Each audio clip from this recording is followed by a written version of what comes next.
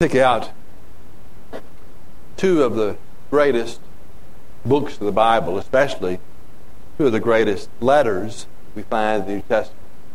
I'm sure without question most believers would say they are Romans and Ephesians. Carrie's teaching through Romans currently with our adult Sun Tzu class. And in Romans, Paul gives God's plan for salvation, what many have called the Roman road, where God explains how to be saved, through which unbelievers can see their need for Christ, what He has done for them on the cross, how they can be justified by faith, and that they should live their lives for Him as a result. Ephesians kind of takes a step back, and it looks at the whole scope of salvation from God's perspective. And it looks at the purpose of salvation as well. And a major part of that purpose of salvation, as we'll see, is the church. Now, God has marvelously brought so many people from so many different backgrounds together into what we know as the body of Christ. Ephesians shows us the glory and the beauty of salvation. And it shows us the rich and bountiful riches that we have in Christ. I want you to notice that just as we begin this morning. Look at chapter 1, verse 7, talking about the riches of Christ. He says, "In Him we have redemption through His blood, the forgiveness of our trespasses, according to the riches of His grace." Then look over at chapter 3 and verse 8. It says, "To me, the very least of all saints, this grace was given, to preach to the Gentiles," here it is, "the unfathomable riches of Christ." And then if you look at chapter 3, verse 16, part of Paul's prayer, that He would grant you according to the riches of His glory. I can say without hesitation that a thorough study of Ephesians will enrich your life.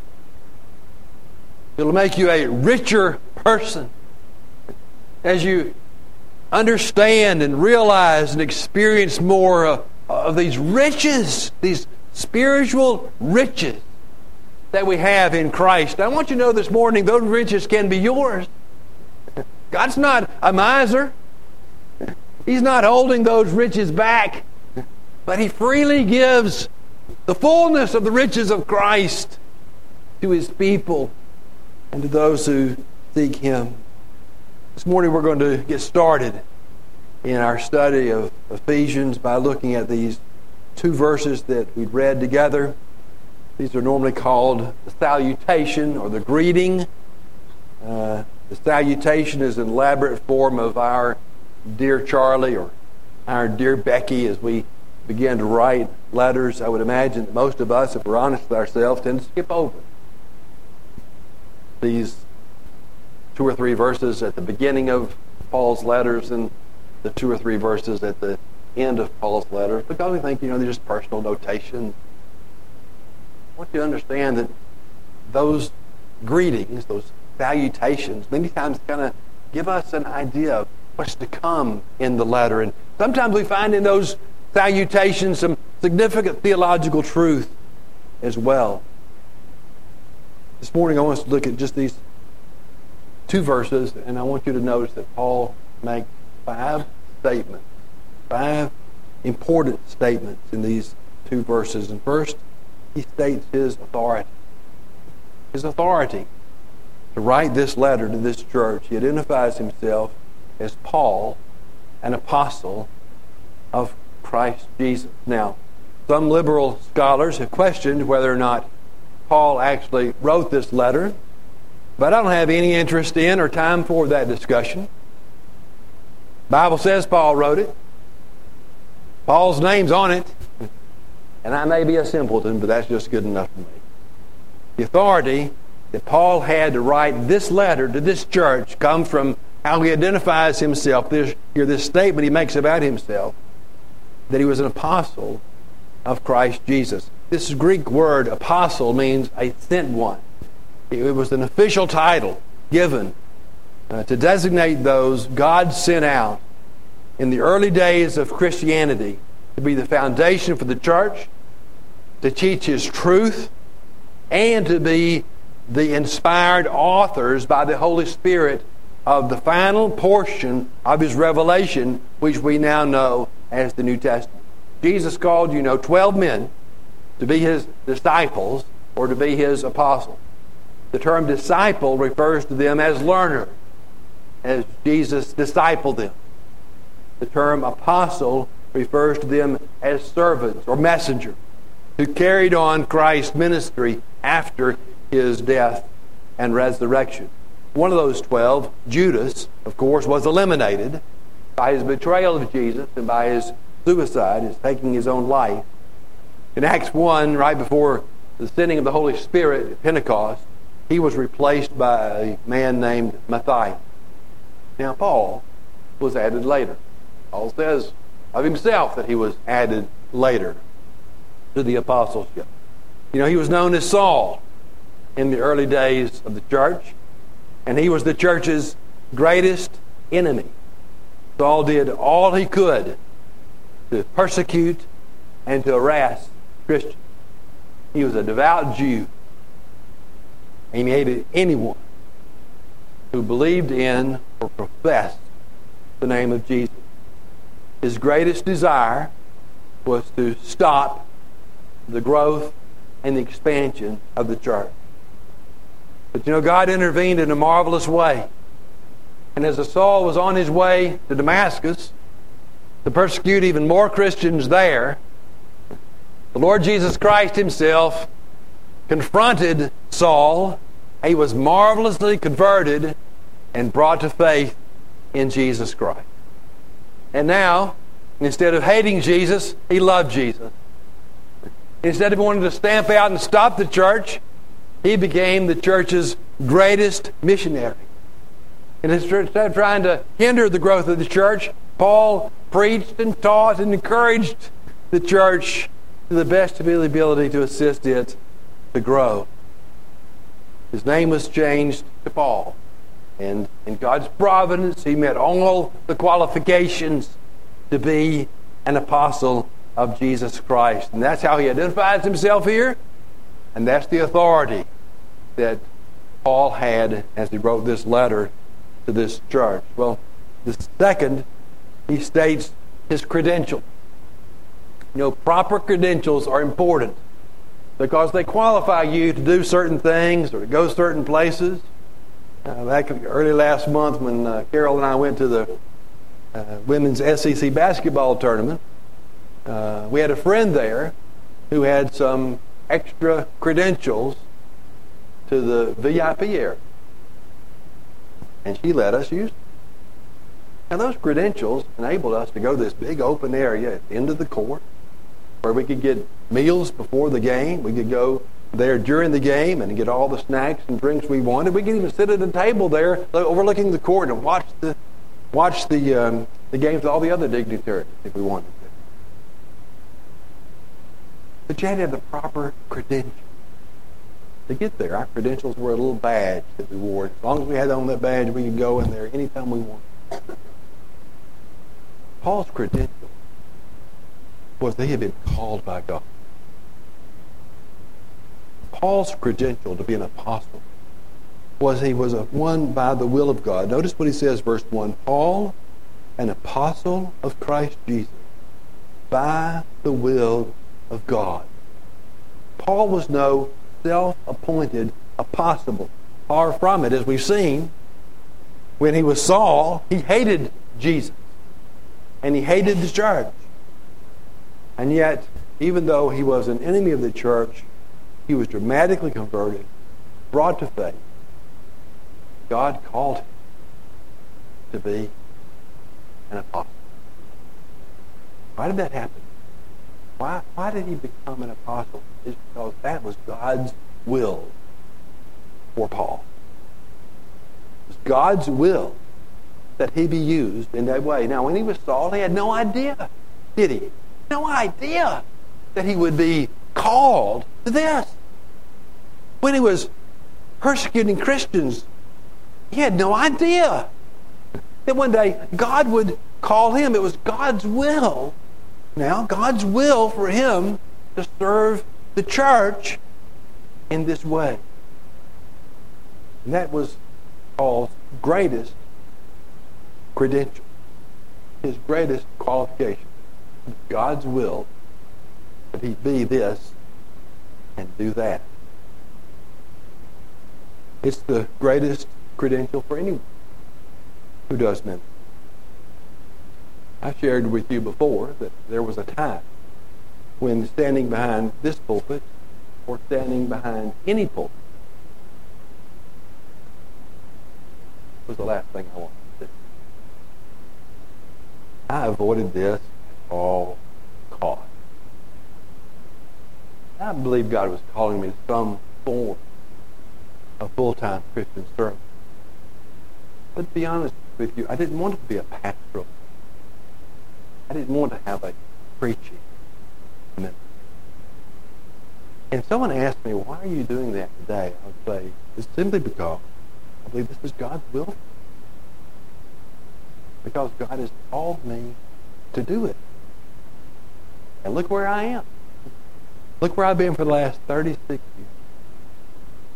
And believe it or not, there are people all over the state of Mississippi and all over the country and in some parts of the world who've been impacted by it. It's amazing. Paul's greatest credential was it was God's will for him to be an apostle and to serve the church in that way. It's the greatest qualification for anyone to serve the church because it's God's will for them to do it. And there's the third statement. But I want you, before I move on to the third statement, I want you to hang on to that. I want you to hang on to the whole idea of Paul saying, I'm an apostle by the will of God. This whole idea of God's will is going to undergird everything we see in Ephesians. Beginning next week when we begin to look at verse 3 and our salvation. You know, we can say, well, what's Paul's credential for being an apostle? It's the will of God. And we can ask the same question later. What's the will? What's the credential for you being a Christian? It is the will of God. So I want you to hang on to that as we go through it. Then third, there's a third statement. And that is, he states the destination of this letter, or he identifies those to whom this letter was written. And notice, he says, verse 1 is written to the saints who are at Ephesus. Now, some people have a little problem with believers being called saints. I was in churches that recited the Apostles' Creed every Lord's Day. The little phrase, I believe in the communion of saints, gave some people some problem. After all, the Catholic Church does have this long list of saints that have been named to sainthood by the church. Well, that's not what Paul is referring to. Of course, we talk about saints in heaven. We look forward one day, we say sometimes, to being in heaven with the saints. That's not what Paul's talking about. He's not talking about the saints in heaven. He's talking about the saints in Ephesus. What you need to understand is when Paul uses the word saints here, he's using it as a synonym for believers. He's just writing to the believers who are in Ephesus. A saint is someone who's been laid hold of by Christ, who's been called by the Holy Spirit into a relationship with Christ, who's been set apart by grace to live for Christ. A saint is one who has been clothed in the righteousness of Christ. You know, a saint, by definition, is the holy one. But in the biblical understanding, we've been set apart to be holy unto God through Christ. And the only holiness, righteousness we have is the holiness and righteousness of Christ imputed to us and received by faith alone. And so Paul is simply saying here that he's writing to the believers in Ephesus. Paul went to Ephesus on his second missionary journey and his third missionary journey. There's no stranger to Paul. In fact, he spent 2 years in Ephesus on his third missionary journey. One of the most moving passages to me in the book of Acts is Acts 20, where Paul is talking to the elders of the Ephesian church and giving them some final admonitions. He knows he'll never see them again. And so Paul knew these believers quite well. Ephesus was an important city. It was a chief communication and commercial center that tied together Rome to the west and other markets on the east. It was kind of a melting pot of nations, kind of a cosmopolitan city. It was an important strategic place for a church to be planted. And that's why Paul invested so much of his time and resources there. But it was thought this is what we could know as a circular letter. It wasn't just intended for the church at Ephesus, but was to be passed around to other churches in the region as well. That's one reason we believe there are so few personal references in the book of Ephesians. It was to go to other places as well. It's one of Paul's prison letters. He wrote this letter while he was in prison in Rome. Another prison letter is Colossians. And it's interesting how closely related those two letters are, those two books of the Bible are. In fact, there are about 55 verses in Colossians and Ephesians that are essentially the same. Fourth, he states a commendation. And that is, he commends these believers in Ephesus. Notice he says, into verse 1, that they are faithful in Christ Jesus. These are faithful saints. They are faithful believers. I taught on the faithfulness of God last Sunday, and when Carrie was out and to the adult Sunday school class, and we talked about we started, what is faithful? We talked about how it's dependable, trustworthy, someone who tells the truth. That's what Paul calls these believers in Ephesus. They are faithful Christians. They are dependable Christians. They were Christians he could count on and that he could depend on. Through good times and bad, through times of blessing as well as times of trial, and seasons of prosperity and periods of struggle. And they had had it all. These believers in Ephesus had held firm to their faith and maintained their zeal for the Lord. But I want you to notice, too, what the text says. It doesn't just say they're faithful, but it says they're faithful in Christ Jesus. Now, I told you a minute ago, I want you to hang on to that phrase about the will of God. I want you to hang on to this phrase about in Christ Jesus. This is a very, very important concept to Paul. That as believers, we are in Christ. It's a very, very important part of his message to the Ephesians. In fact, he uses the phrase in Christ, or its equivalent in Him, 11 times just in verses 3 through 14 of chapter 1. Paul uses the phrase in Christ, or its equivalent of in Him, 164 times in his letters. We are, by grace, through faith, in Christ. We are in Him. That's what makes us believers and identifies us as Christians. And the more you understand about what it means to be in Christ, the richer your life will be, and the greater blessing you'll derive from it. Well, there's one final statement. We finally get to the greeting in verse 2. He states a greeting, which is essentially a blessing to these believers. Verse 2 says this: grace to you and peace from God our Father and the Lord Jesus Christ. Grace and peace is Paul's desire, Paul's prayer, and Paul's blessing. Grace to you and peace. Grace and peace. Hang on to those two. What a marvelous combination of spiritual blessing.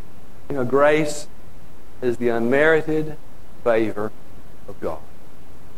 Paul's going to have a lot more to say about grace in chapter 2, isn't he? When he says, For by grace you've been saved. Grace is God giving to us what we do not deserve instead of what we do deserve. Grace is God forgiving us of our sins instead of punishing us for our sins. Grace is a God adopting us into His family when at one time we were the children of our father, the devil. Grace is God calling us His friend when at one time we were His enemy. For the believer, there is no greater sound or word than grace of God. That's one reason the hymn is so sweet, is amazing grace. What does that? How sweet this grace is amazing. And the more you realize how amazing it is, the sweeter it will be.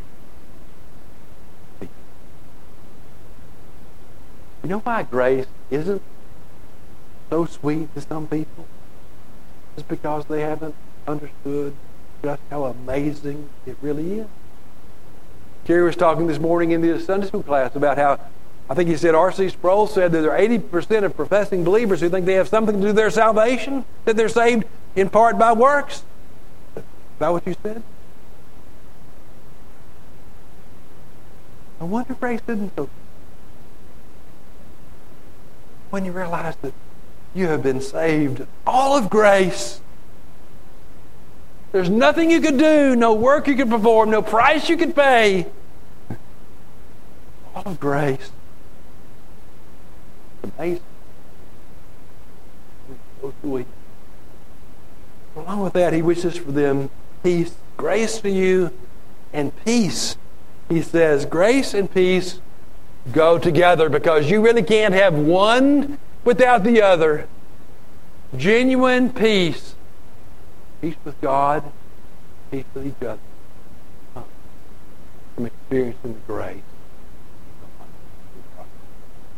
We might say that grace is the fountain and peace is the stream that flows from it. Or grace is the tree and peace is one of the fruits that you find. Peace. In other words, rich spiritual blessings that come from Christ. One of the unfathomable riches. Christ is the peace that He gives to us. In Philippians 4, Paul calls it a peace that is beyond comprehension. We can't understand it. We just experience it. We can't really describe it. We just have it. God's peace. It comes to us as a result of His grace, and it comes to us, notice, into verse 2, from God our Father and the Lord Jesus Christ. The divine gift, the spiritual blessing.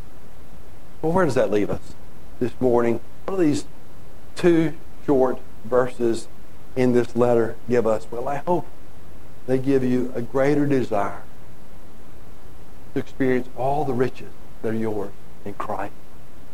And all the rich spiritual blessings that Paul mentions here.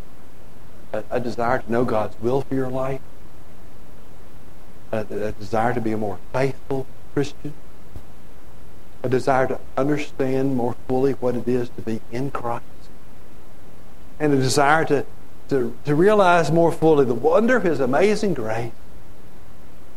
How sweet it is and the peace that comes from it. And I hope that in just a little bit, in just a little way, a small way, these two verses have kind of whetted your appetite. You plunge into the depths of the riches that Paul is going to give us in this great book. These riches in Christ can be yours. You can have the full measure the riches that Jesus provides for his people. Would you join me and pray? God would do that for us. We go through this rich book. God would provide a greater measure of all the riches that are ours. Father, thank you so much for your word. We thank you for the riches of salvation. We thank you for you calling Saul to salvation, converting him, and calling him by your will to be an apostle. We thank you, Father. We have his ministry even still now available to us in writing that you inspired him to do. And Father, I pray that you would help us to be faithful Christians, to understand the wonder of your amazing grace and experience the fullness of the peace that comes from Jesus Christ. I pray your blessing upon this study.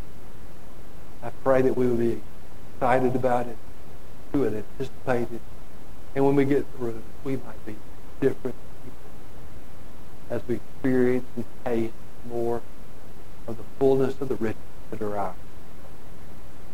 We'll make our prayer in his name. Amen. We're going to